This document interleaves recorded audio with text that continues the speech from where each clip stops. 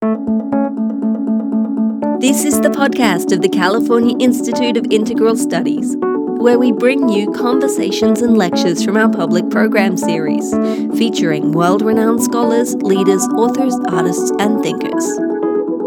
To make sure you never miss an episode of the CIIS Public Programs Podcast, find us and subscribe on iTunes or on our website at ciis.edu/podcast.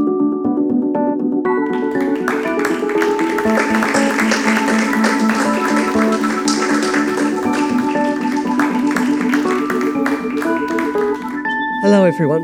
I'd like to explain a little bit more in a moment about why this topic and why this has been a passion for me and remains a passion. I tried to identify a sort of a centralizing question or thought, a centralizing big idea for these myriad thoughts I've had about education. I have been involved in Waldorf education for well over 30 years now, and I've had a lot of different roles during that time. And I guess I went into it out of certain convictions originally, but a real conviction that we need to radically shift our norms around how we dialogue about and define education, if for no other reason than because we are dealing with such a rapid rate of change that a lot of our old systems are simply not holding up under the stress. And of course, what we often do under stress is to hold more tightly to what we know. So I'd like to talk a little bit about that tension. At the higher education level, I think we can see that this requirement, this mandate for change, is happening a little bit organically. We've seen MOOCs, massive online open access learning. We've seen rapid shifts with technology getting interested in education. So things are moving, and again, I will come back to that in a moment.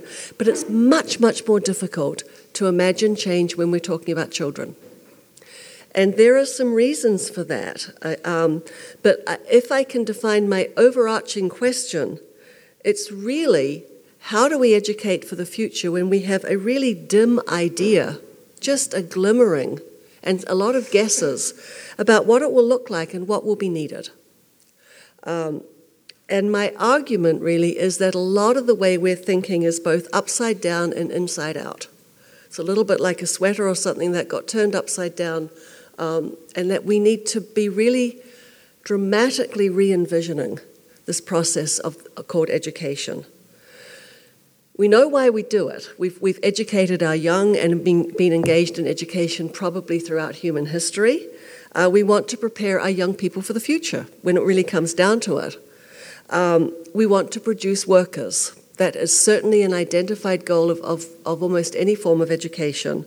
And more recently, we have this goal in this country of literally, I'm quoting, preparing our young people at high school graduation to compete, to be better prepared to compete in a global economy.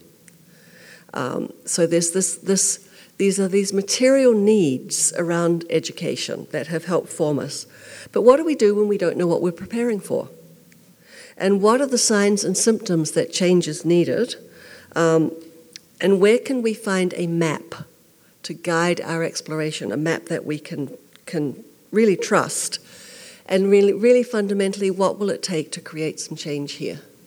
Because logic doesn't seem to be working. So I'd like to speak a little bit personally about why this matters to me. For me, this has been a journey of several decades, and certainly it's been a process of stumbling through my own personal blind and blank spots, the things I don't know, the things I don't see. And this is a little bit like preparing for the future, how we can't know what we don't know. We can guess. And I, in that, discovered this thing called positionality as a graduate student.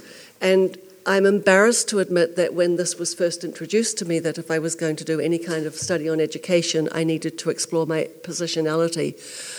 I thought they'd made the word up. So I had to go and look it up and discovered, yes, it was a real thing. And for me, it was also a little bit like, I clearly have an accent. I grew up in New Zealand. I didn't know I had an accent. because accents were things that people who came to New Zealand on vacation had or immigrated. And it wasn't until I stepped out of that familiar framework that people told me I had an accent. And I think this is a little bit our challenge with education. We're all so embedded in it that it's very hard to see. The late Elliot Eisner of Stanford University called it the yellow school bus syndrome. We are almost all first-hand experts through our experience in schools, in some form or other. And we carry a definition and a framework that, interestingly, is from the viewpoint of a child, our child. And we carry it with us. And this is very interesting when you're working with parents in schools and with teachers, because we bring it along in our backpack. And so school, I think, is actually one of these very challenging areas to critically look at, because you have a room full of experts. Now, so, for example, if I invited you all right now to take yourselves back to something in first grade, most of you could probably come along with me.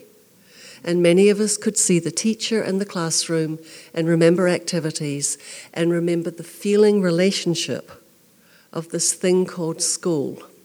As John Goodman calls it, this place called school. So it's not an entirely objective field. And then we add that if we come back to it, and I'm talking now about birth through 12th grade, we come back to it with a huge investment, either as a teacher, and this is my field of work, but I'm still bringing my backpack along with me, or as a parent, really concerned naturally about my child's journey into the future, or as a taxpayer and a concerned citizen. But unless we can open it up a little bit, we're all approaching it through this subjective lens of our own yellow school bus. So I think this is why it's hard. It's actually a challenging topic to talk about change. As a little background, I told you I grew up in New Zealand. I had a childhood that I think has influenced my beliefs about what children need, about what education is needed. And if we looked at it, and many of us, whether you grew up in New Zealand or not, over a certain age will relate to this, I was the lucky recipient of largely benign neglect, in that the children were the children and the adults were the adults, and you did as you were told, but you had enormous freedom in some ways to explore and to play and to be children. It wasn't entirely benign, because it certainly had its inherent sexism and power dynamics and even occasionally violence. It certainly didn't have safety in the way we think of safety for children now, but it had tremendous safety in terms of learning to explore, at least physically, your environment and yourself. So we know that this is one area of our life as humans that has flipped. And that at a period in human history when children are actually safer in this country, statistically, not every child, but on average than they've ever been, we are much, much, much more concerned about their safety. And we are doing everything we can as well-intentioned adults to protect certain aspects of childhood. So a lot of tensions there. But my school system included some elements that have stayed with me as the natural right of a child. We played a lot. We were outside a lot. We did practical crafts because New Zealand was very much still a colonial mentality. It wasn't still in that state, but there was something in the mindset that said if it broke, you better know how to fix it, because who knows when the next boat will come. The boats came regularly. There were planes. I'm not ancient, but the mentality was there that you had to be a person with resourcefulness and practical capacities. So that was in the school. The girls did cooking and the boys did woodwork, but we won't talk about that. But there were arts. There was music. There was outdoor play. There was strict routine. The children were the children and the adults were the adults. Speaking with friends of my generation in California, I think a number of those elements were in the school system, generally, the public school system as well. In terms of my attitudes towards education, also, I was first-generation college in a family that placed very little value on education. It was not seen as the ticket to success. Actually, it was rather seen as the opposite, certainly for girls, that why on earth would you waste money in that particular endeavor? And this idea of college for all, which of course we have a lot of issues around in this country, but as an ideal, was seen as a strange American thing, along with all children needing orthodontia. These were American things on the other side of this big ocean. We didn't do such things where I grew up, although there were colleges.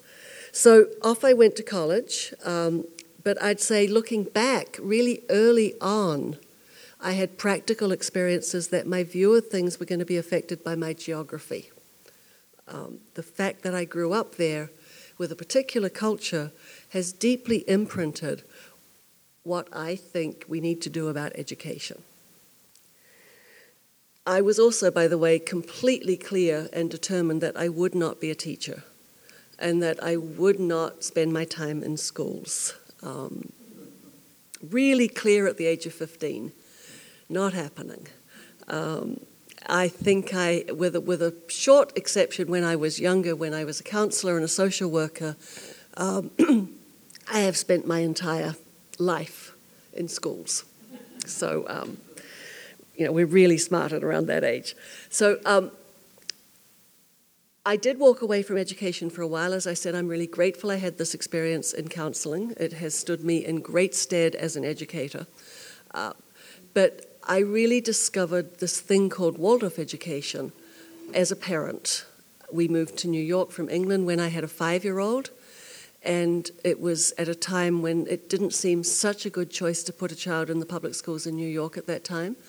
And so I was frantically looking for a school in September.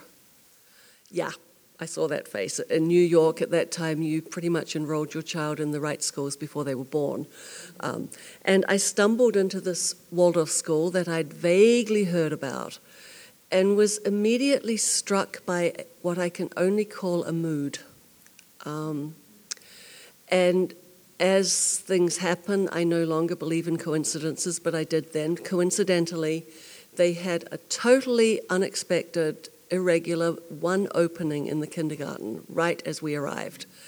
And so my 5-year-old competed with another 5-year-old, and we won. And in he went, and I began this process of observation and trying to figure out what the heck was going on. It was radically different from my picture of school, but I couldn't work out quite why. And so I got very suspicious. My child was blissfully happy. I was brand new trying to figure out how to cross the road in New York City. And I couldn't make sense of what I was experiencing. And so my suspicion turned to wondering why these New Yorkers were so pleasant in this building, and why they seemed to wear rather strange clothes. And they smiled a lot. And then I had this very happy child. So I thought, well, I better find out. They have my child. I'd better figure out what this is. And it really began what I think has been over 30 years of asking questions. And for me, this has been a very helpful approach, because in any system of education, we can easily just buy into the whole. And it's important, I think, that we continue to poke and ask questions. So my intuitive feeling of this is right, this makes sense, was followed very quickly by this is different, this is strange, this is unknown. And what is this thing that I am intuitively feeling as right? There's something there. And through my various roles, I've developed some core beliefs that I'd like to unpack a little bit tonight. One is that, and these are obviously from my childhood, from how I was raised, and then from my experience in Waldorf education. And I'd just like you to kind of follow along with me and see whether we're on the same page or where we disagree. One for me is that we need to protect children, that childhood has a right as a protected place, and we need to give them time. That growing humans from tiny beings to adults is not a fast process, and that slowness needs to be respected and supported and honored. So that's one of my beliefs. Two, I came to believe very quickly that we need to build and support connections among children, from children to adults, with children to nature, children to ideas, thinking to doing, doing to feeling, and back again. So we need to support children in being connected. And it's interesting to me as an educator now to watch how tremendously we're struggling with connection. And this huge rise in children who are really having difficulty with connection. So it's a modern question for us.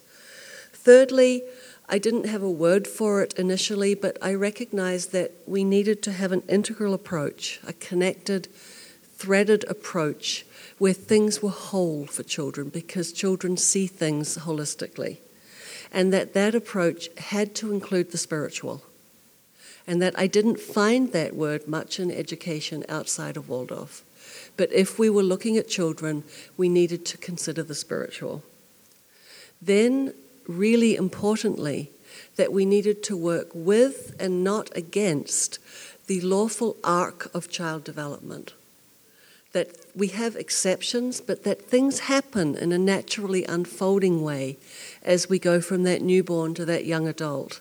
And that we need to understand that, work with it, and not push against it. We needed to connect children with nature. And now, of course, we have a whole body of research around the impact of a disconnect with nature for children. It affects how they can learn and feel and relate. So there's this idea of nature that I saw in Waldorf education.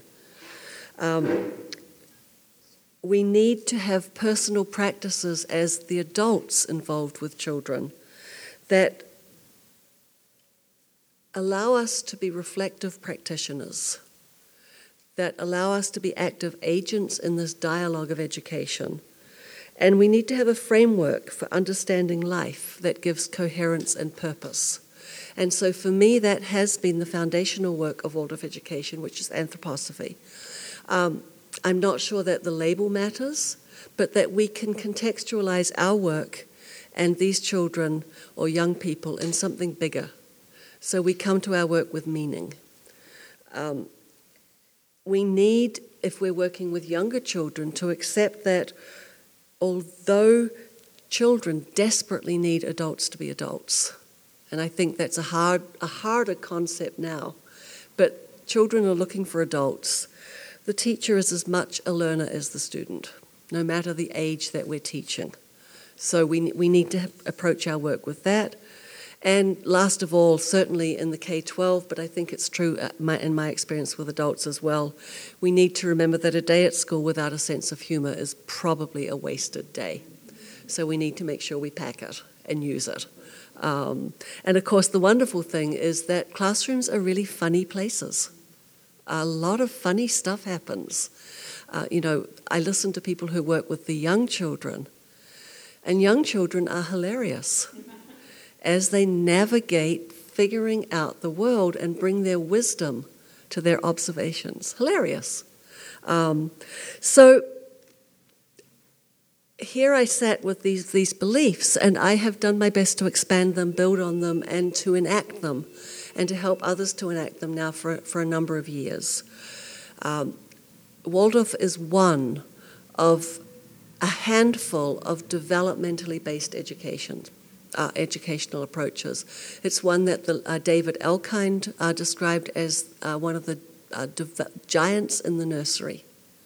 These practices that really respect child development and support it. And there's nothing like the privilege of witnessing child development over an 8-year span. I took a class from 1st through 8th grade, which is one of the things we aim for if conditions are right. And then again now as a grandparent, to reinforce for me the importance of walking with the child with their development instead of imposing our idea of what they need on that development. So that has been a core for me.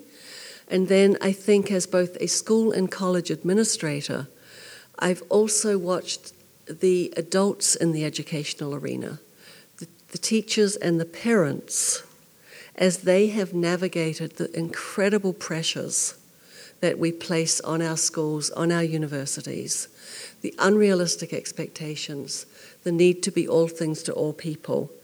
And so this navigating that we are doing in the field of education.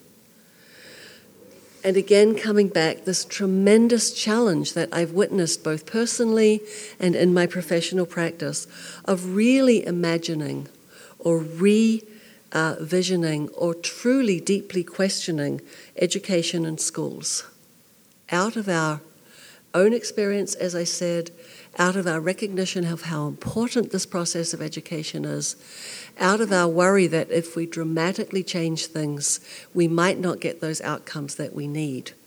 And so we're a little bit stuck. We have people like Ken Robinson who says, well, let's go down to the basics and ask, do we really need schools in this time? It's a good and important question. But what do we do with our young? What do we do with this question that we know we need to support them? We know we need to prepare them for the future. If anyone knows about the future, they probably are closer to it than we are, just by the laws of development. There's a lot we don't know, but it's rightfully a major issue for society. As practical citizens, we want to see a return on our investment. We want to know that we've got a system that's working. We certainly want those children taken care of for a good part of the day. Just ask any parent after a week with the children at home. We want some structure around it. There are skills we want them to learn. There's also a couple of other things going on, though. We are in a very product-oriented phase of our societal development. And so we want to see the return on our investment. And right now, our understanding of that is we'd better assess them frequently. And we'd better make sure that it's working. I liken this a little bit to planting carrots in the garden. And we're so worried that we won't get carrots at the end of it that we pull up those little seedlings at regular points to see if they're growing and shove them back in the earth. And we're not sure why we're not getting healthy carrots at the end of the process.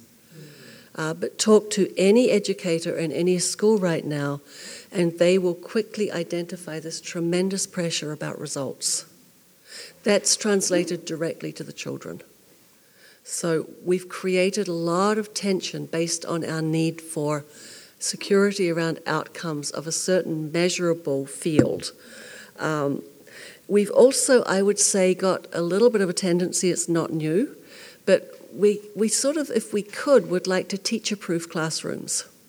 If we could just take this unreliable, inexact, variable human element out of it and get a bit more standardization, we might all feel a bit more safe with what's going on. It's been tried before. In the 60s, they thought a television in every classroom would replace the teacher. Didn't do so well. LA Unified invested a lot of money in an iPad for every child, but they didn't sync well with the software. And yet, clearly, we have new capacities that need to come in. But again, one of my core beliefs is that education is a fundamentally human activity between human beings. So this desire to prevent the vagaries of the human impact is a fool's errand. And yet it's there. It's there in education. Laying out the problems, I will get to the solutions. One of the other things I think we've done is we've turned our view of education upside down, where we say that the older the child or young person, the more important the educator. So if we look at our pay scales, if we look at our qualifications, if we look at respect, now the average college professor might argue that respect is an issue there as well. But certainly if you're a professor in our society, you have more prestige than if you're a daycare worker. Yeah? Fair statement? You will earn more. You will have better benefits. You will have fewer work hours. And you will be more respected. This is really weird if we stop for just a moment and analyze it. Child's brain. When can we have the most impact on a child's brain? Up to the age of 3. A child's habit life. A child's capacity to to develop a healthier relationship with their body so they can do higher order thinking. All of these things happen really, really early. So you get something like the economic model that proves to us the Heckman equation, that investment in the first 3 years, particularly for underserved children, disadvantaged children, has enormous economic payoff throughout life. Health system, prison system, this terrible picture of the school-to-prison pipeline for certain of our young people. The strain on our schools themselves. He lays it all out in data, in economic data analysis. But it doesn't seem to make an impact, not in any really meaningful way.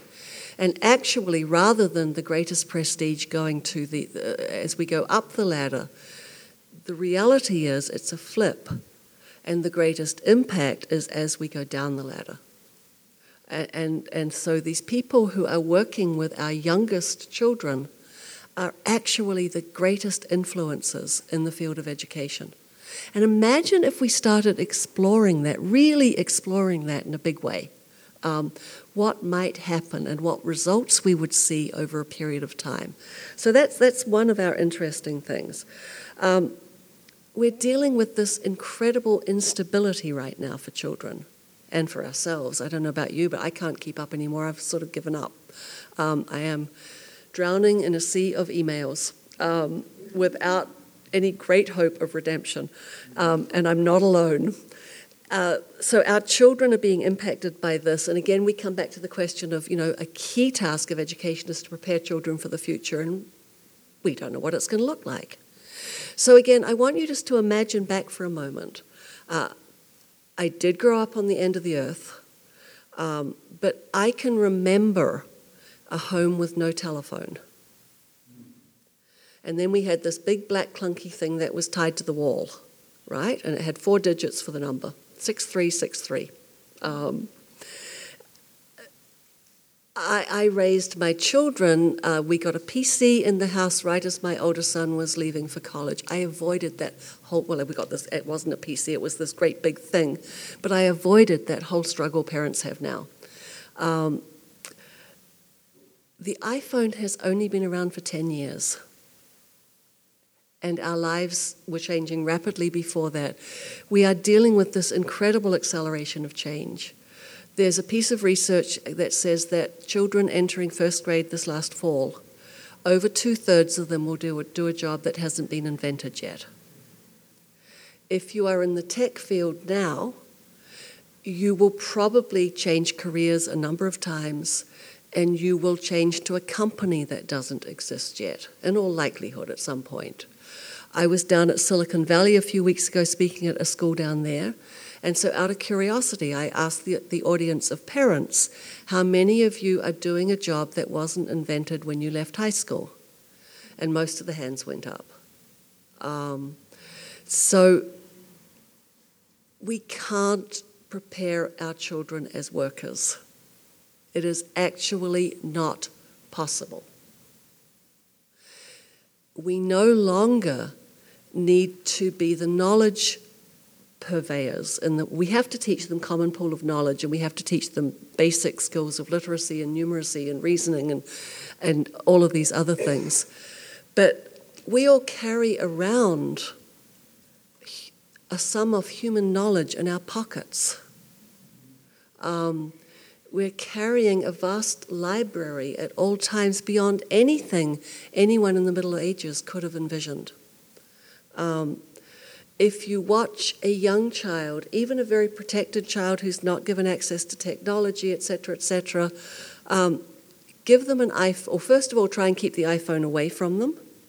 Shiny object that does things, give it to me now.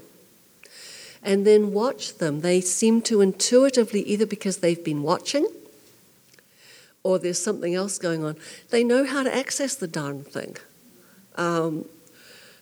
If I am foolish enough to to put down my phone, and I've got a 5 or something, it's not a 8 or a 9, or there's no 9 or a 10 or it's like, I turn around and my phone is doing things that I didn't know were on it. Like, this is their world, and they're facile in it. So a lot of our model of education is still that I know and I will teach you this stuff. Now we can access what was guarded esoteric knowledge that you only got to after a lot of preparation. So this a reductionist picture of education, that we teach certain things, that we test it frequently, that we're preparing for this global economy, we're preparing workers, actually does not hold up under any kind of rational analysis anymore. It doesn't work. Then, of course, we have our traditional assumptions about education, that it's this equalizer, that it has a social factor. It certainly has a social factor. But we actually know that doesn't work either, and we now find our young people at the college level seriously questioning some of our value assumptions around education. There's a study, Gen Forward, an ongoing study out of the University of Chicago, and they're finding that the only groups right now that are not seriously questioning the value of the automatically going to college and picking up a degree are the Hispanic population and the Asian population. This is in this country, Asian. The young black population is questioning it for the very good reason that historically it hasn't been such a good payoff. And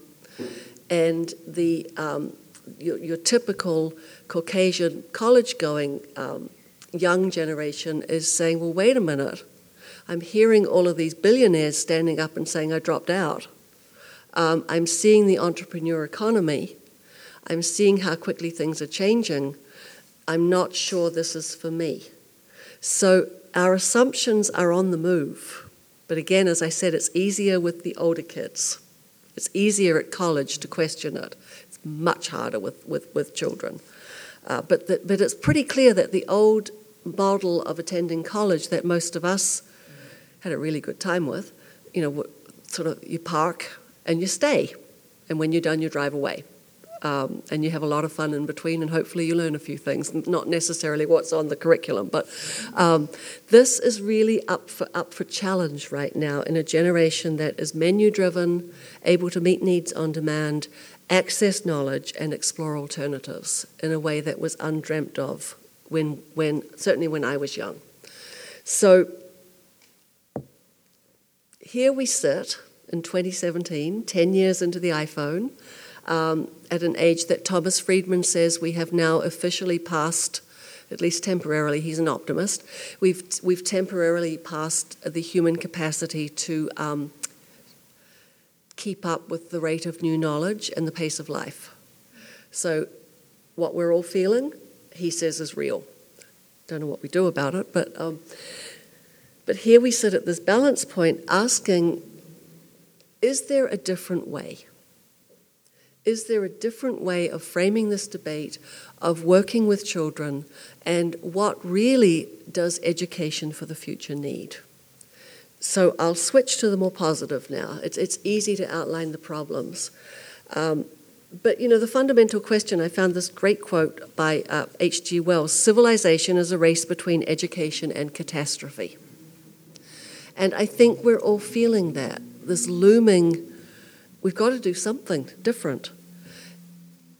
I'm fascinated by the really little ones right now, because I believe that life is purposeful, and I believe we make some choices about where we are in a very big picture way, and they are stepping into this. And I look at my little grandsons and I think, I wonder what you're going to experience, both good and not so good. I wonder what it'll be like. It's accelerated, so it'll be exponentially more different than what I've experienced in my life from going back to the no phone to now. What's it going to be like? And then underneath that, how can we help you? And I think that is my biggest question, of how can we help usher the next generation into their future? We know that it will include artificial intelligence. We know it will include augmented reality. We know it will include a very strong interface between being human and being technological. And we know that it's going to include a lot of questions about what's real and what's not, because it does now. And so what can we take from this, and what can we be advocates for, whether it's with one child in our lives, whether it's through our own studies, or whether it's directly in our work? One, I think the challenge more and more is to help people develop the capacity to discern, to trust themselves initially, and then to be able to move out from a core of self. So for me, one of our goals when we're talking about education at any age, because it's true also when you're doing your doctorate, is how can I look at this vast sea of opinions and wisdom and knowledge and experts and trust myself with this is correct, this is right, this is true. So a strong core of self from which I can make a judgment, from which I can form an opinion, and from which I can take action that involves my head, my heart, and my hands. Thinking, feeling, willing seems to me to be key. Because we live in ambiguous times, if anyone wants to challenge me on that, we'll take it up later, but I'm going to say it as a statement. It implies the need for moral education, for helping our children develop values, again with this core, this sense of self. We don't like to talk about moral education, especially in public education. We somehow got confused around First Amendment rights as to whether we could really go there. But if we're talking about the future of humanity, we must, in my opinion, go there. And we must talk about helping children develop basic moral principles. And that starts when they're really little, really little. We have to figure out this question for children of the blending of consciousness and technology. And again, I'm mindful of my backdrop here. This is an ancient aspect of being human. It's not new. We've just raised the stakes enormously because we have these fascinating possibilities and huge risks. I think they may have had the same argument around fire. Huge possibilities and enormous risks.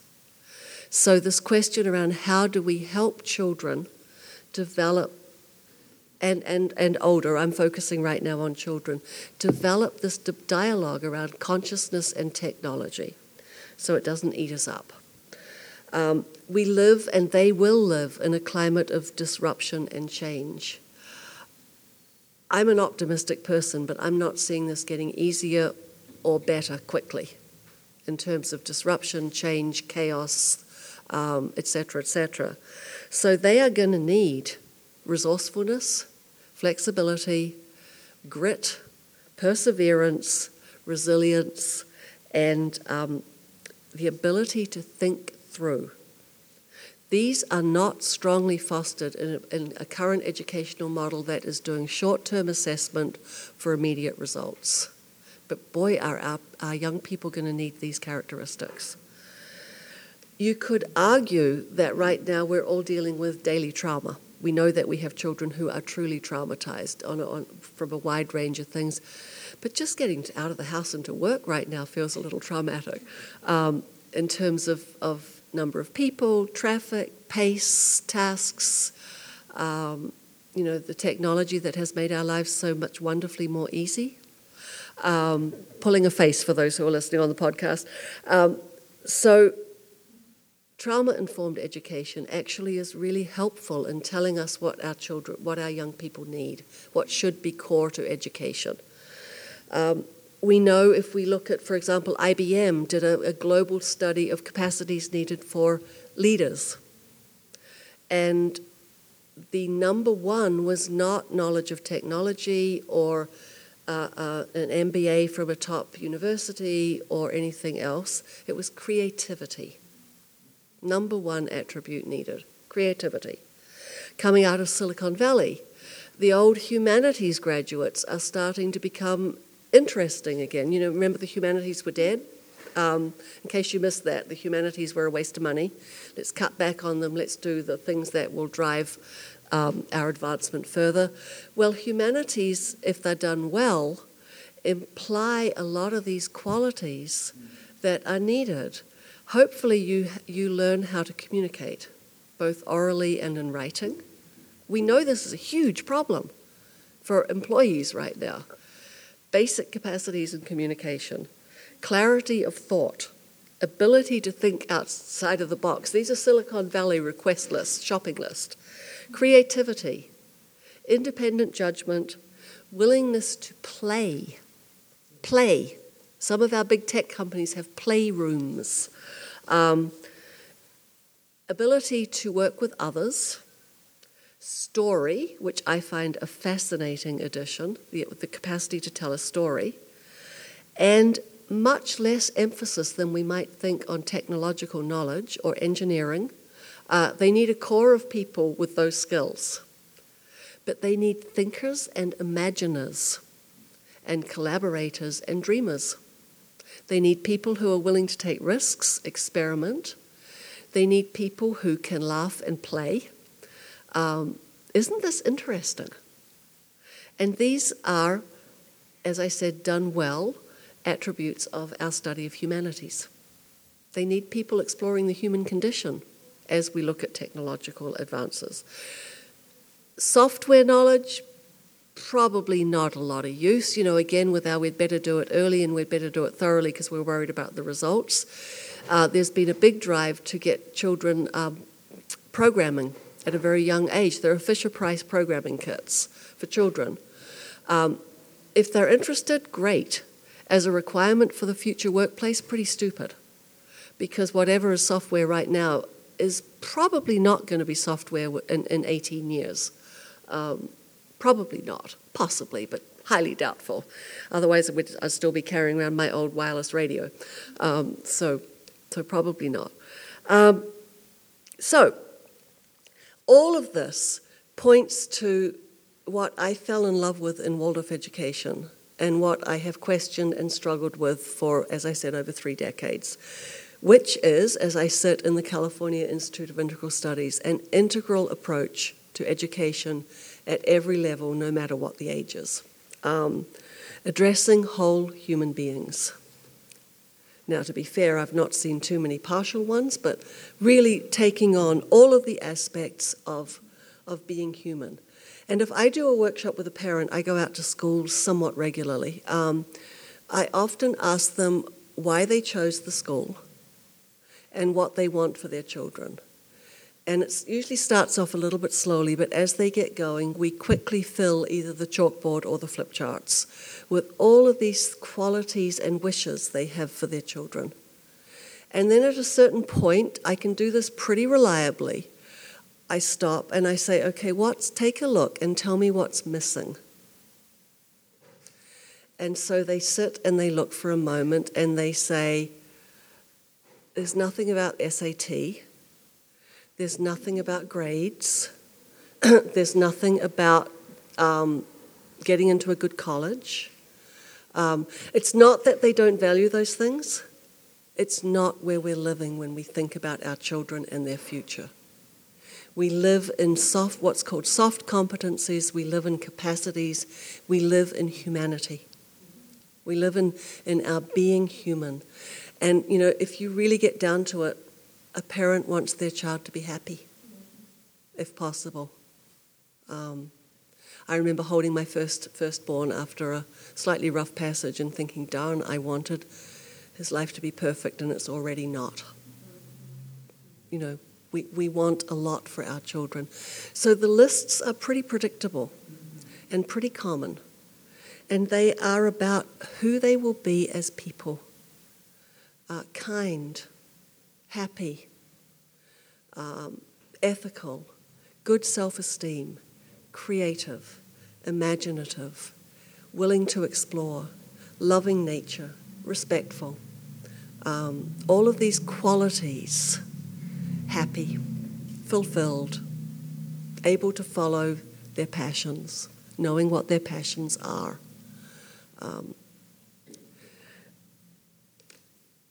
that has very little to do with teaching to the test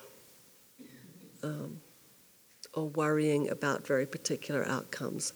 I'm not suggesting we throw accountability out of the window at all, but it's an interesting point of tension. So academic goals never appear, in my experience, in the first round with parents. I've never seen it yet, and I've done this a good number of times. And they don't even notice it's not there, as I said, until reminded to take a look. They want moral capacities. They want independent judgment.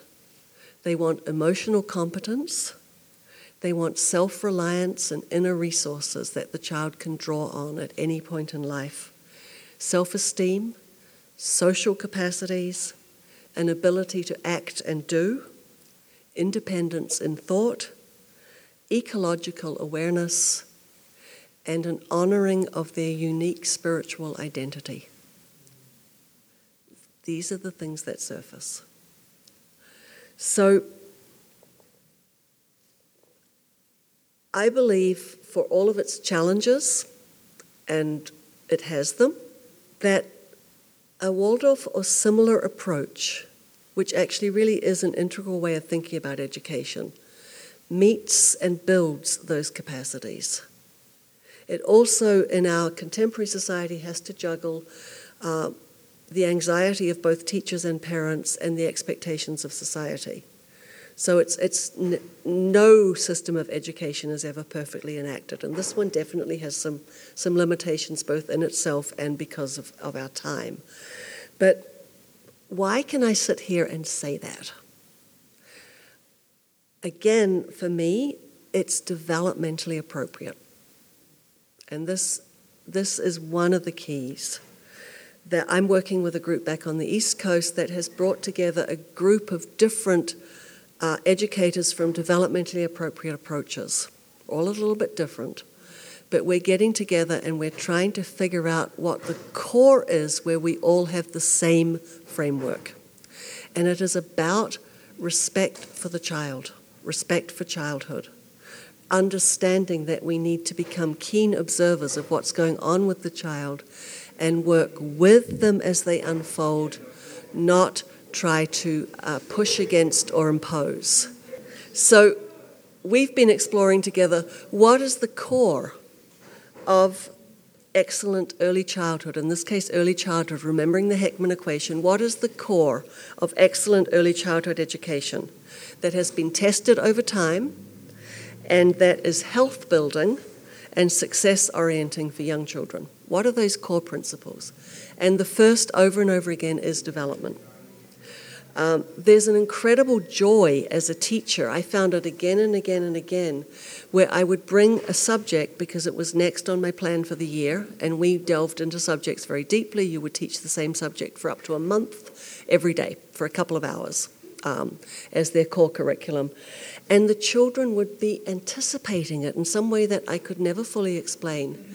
Right towards the end of one subject, they'd start asking questions about what I was going to bring next. I didn't have it up on the wall, but I was catching them where they were living, where their interest was, where their abilities were. And so that changes your entire dynamic of teaching and learning, working with the child's development.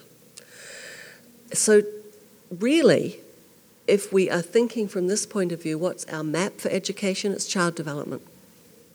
The child actually tells us what they need to learn. I'm not talking about free schooling. I learned all about that 100 years ago. It's what I was going to do until I was faced with real children. But this idea of using child development as your curriculum map is a really intriguing one. Again, in most developmental approaches, we look at phases of development. In Waldorf education, they're 7-year phases. The interesting thing is they continue through life. So you're not done until you're done. We're all on a path of developing and learning. And every one of these phases has a basic orientation towards the world and a basic modality of learning that we can work with. So, for example, if we look at the first 7 years of life, and this is very much reflected in a Waldorf preschool or kindergarten, they're doing this extraordinary deed of growing. a physical body. That the rate of change will never be repeated, otherwise we would be a race of oddly proportioned giants. It's incredible. It takes energy, it takes resources, and so we want to support that and work with it.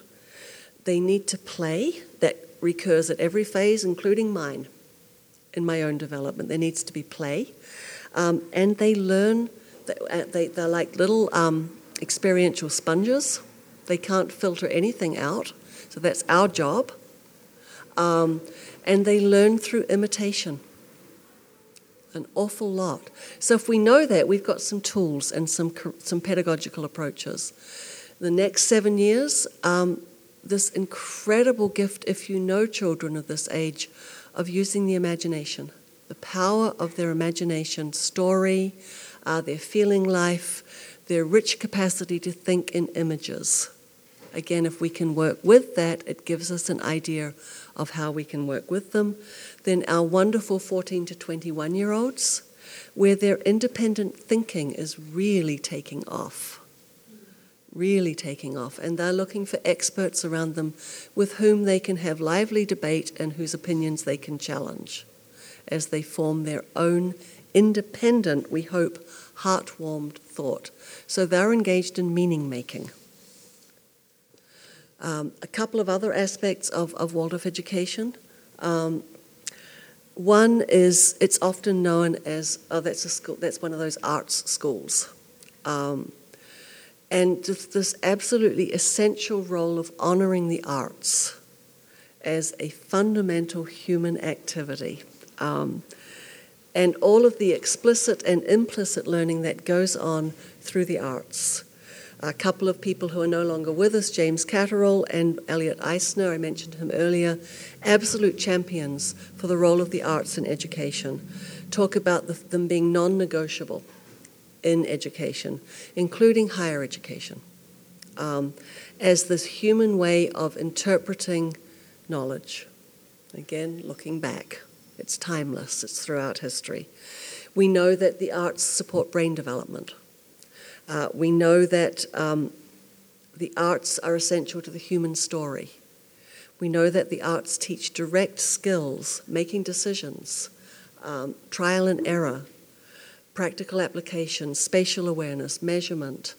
There are moral lessons in the arts. There are social lessons, perseverance, courage.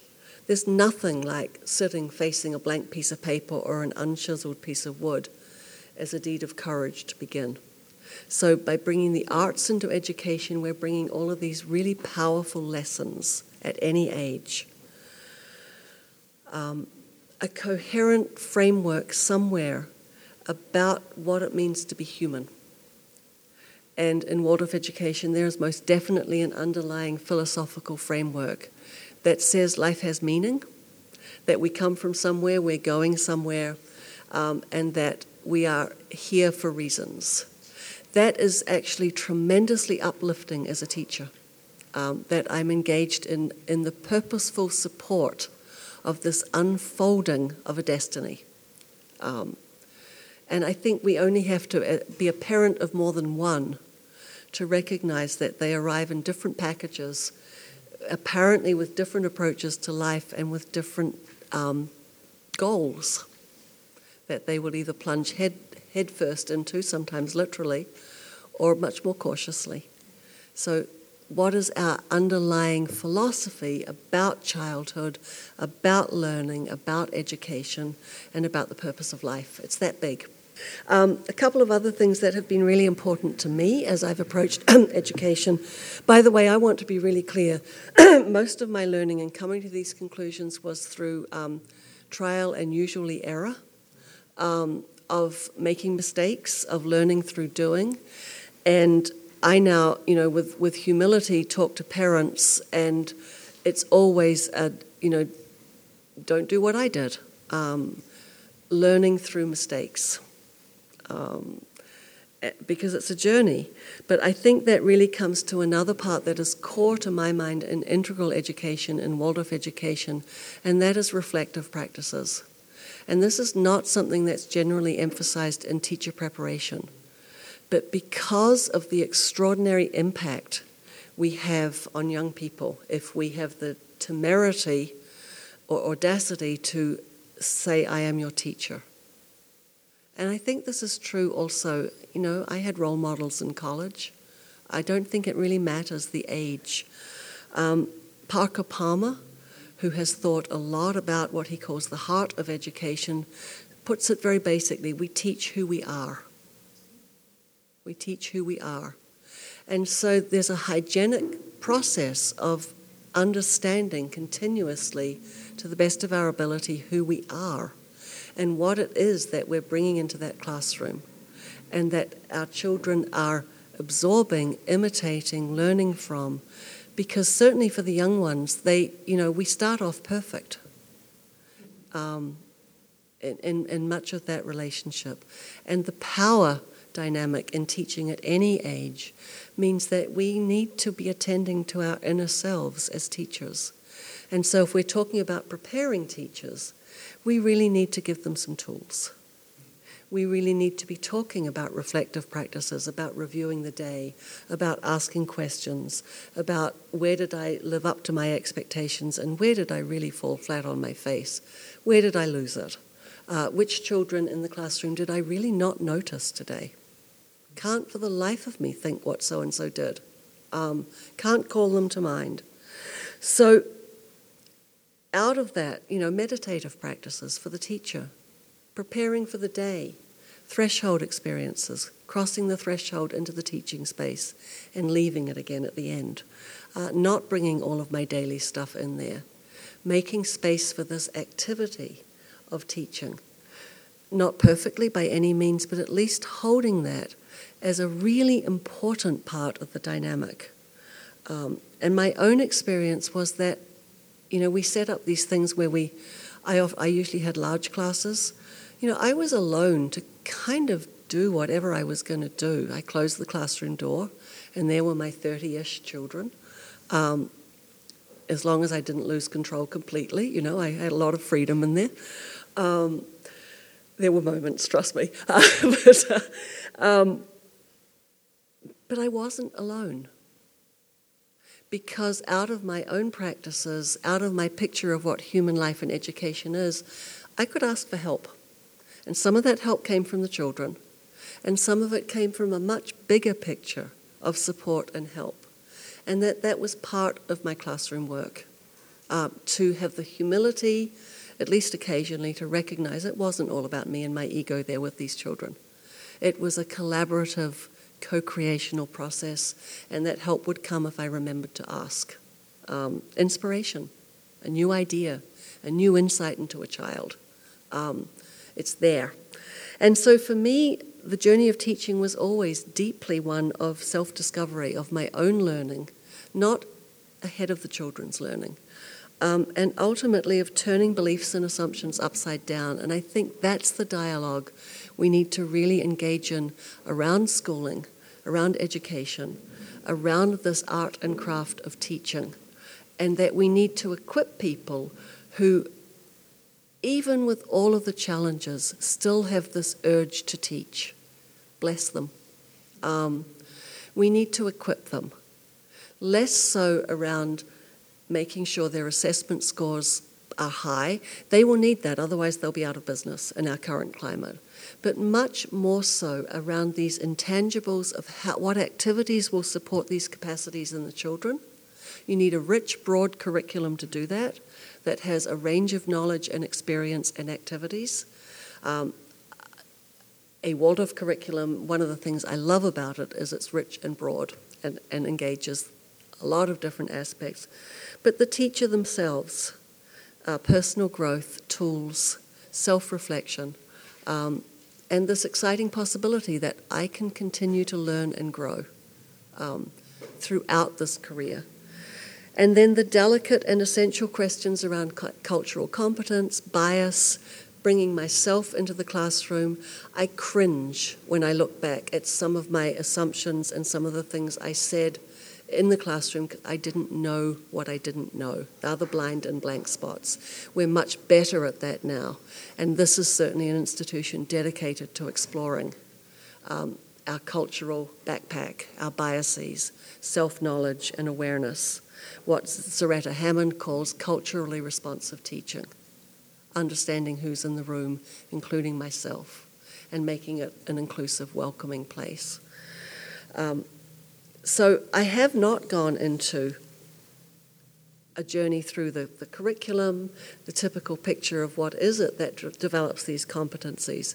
But what I believe is woven through is a lot of those qualities I've mentioned earlier, brought from meaningful and sustained relationships, integration of head, hand, hearts, non-negotiable inclusion of the arts, constant use of story as a fundamental way of relaying information, recognition of movement, connection to nature, the inner work and development of the teacher, a belief in the child's destiny and the larger forces that are at work in human life, school as a community and the importance of relationships not just for the children but for the adults as well, and really rooting what we've been practicing for almost 100 years of this education in the most modern knowledge we have around the brain and its development, and being able to dialogue intelligently around that.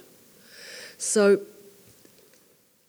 how do we educate for the future? I think we educate with tremendous humility, with an absolute recognition that we don't know what it's going to look like, with optimism and hope, because we need to change the narrative around the future, and with building these capacities of what we know will be essential: persistence, grit, flexibility, creativity, independence of thought, ability to discern what I believe to be true, and the courage to act. I would like, on behalf of Public Programs, to thank you all so much for coming. And I've learned, so thank you.